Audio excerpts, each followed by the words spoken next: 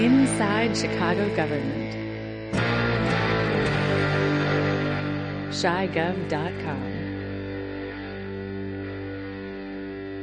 Bonus time in the Ben Joravsky Show. As I sit here, I ask my distinguished guest to introduce him or herself. Introduce yourself, distinguished guest. Dave Glowacz is my name. And what are you known as? Sometimes known as Mr. Bite. That is correct. Independent journalist Dave Glowacz does audio and print reporting on Chicagoland government. Find his work on the web at ChiGov.com and follow him at Facebook.com/InsideGov. Okay, there we go. That's what it is. So what Dave does for us on these segments, he goes to the city council meeting. He'd probably go anyway, and he records what people say, and then he comes on this show, and we play the excerpts, and we break down what the city council is up to. Isn't that correct? That's correct. And at this particular meeting of the city council, which happened on February 19th, yeah, I was going to say. The mayor did not scold anyone as she did at the January meeting. The thing I want to talk about today is that there were police-related settlement agreements that the city council passed on the 19th. Mm-hmm. They passed, it was over about $11 million approved, originally approved by the city council finance committee a few days before. This one is only $1.2 million of settlement in the case of Janet Godinez versus the city and 22 police officers. And I'll tell you briefly what happened here. This is in July of 2015. Officers were responding to a 911 call. They apprehended a guy named Heriberto Godinez near a garage that they believed he burglarized. And there was about 15 minutes of police video that shows that police officers cuffed him, put him on the ground, and held him down in various ways, including stepping on his neck, head, and stomach. He died in the ambulance, and the medical examiner found not only cocaine in his system, but concluded that he died to, quote, physical stress associated with restraint, unquote. This is a controversial one because when it came up for approval in the Finance Committee in December, aldermen said things like, well, this guy was a known gangbanger, he was high, he had to be restrained, and it couldn't pass the Finance Committee.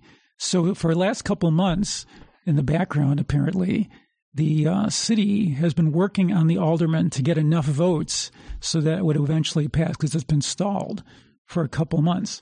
And let's hear why that happened. Let's listen to Lopez. I'm glad that we're finally addressing this Godinez case once and for all. For the reminder of my colleagues, this was the gangbanger in Brighton Park that was so fueled by alcohol and cocaine in his system, enough that normally would kill a normal human being. His family is now suing the city of Chicago. He is known for terrorizing our communities. And while the video that they showed you our officers trying to restrain him, the 13-minute clip I sent you showed you him trying to escape capture, evade arrest on 4 different times throughout that video, even being willing to crawl under a vehicle with its engine running, burning himself, injuring himself, all because he was so enraged by the drugs in his system that he was beyond control. I'm glad we're finally voting today. We've ducked and dodged long enough. Our reckoning is here now to tell our taxpayers, to tell our residents, is this the behavior that gets you money from the city of Chicago? And I encourage all of you, as we look at all the lawsuits and all the settlements that keep coming before us, to reject this one. Send a message not only to the people in my community in Brighton Park, but throughout every community where people feel they can get away with the violence that they perpetrate and now possibly be rewarded for it. It's a message we must say no to. I mean, I'm mixed feelings. I heard that a little bit because they're not rewarding him for his behavior. They're not rewarding him at all. He's dead.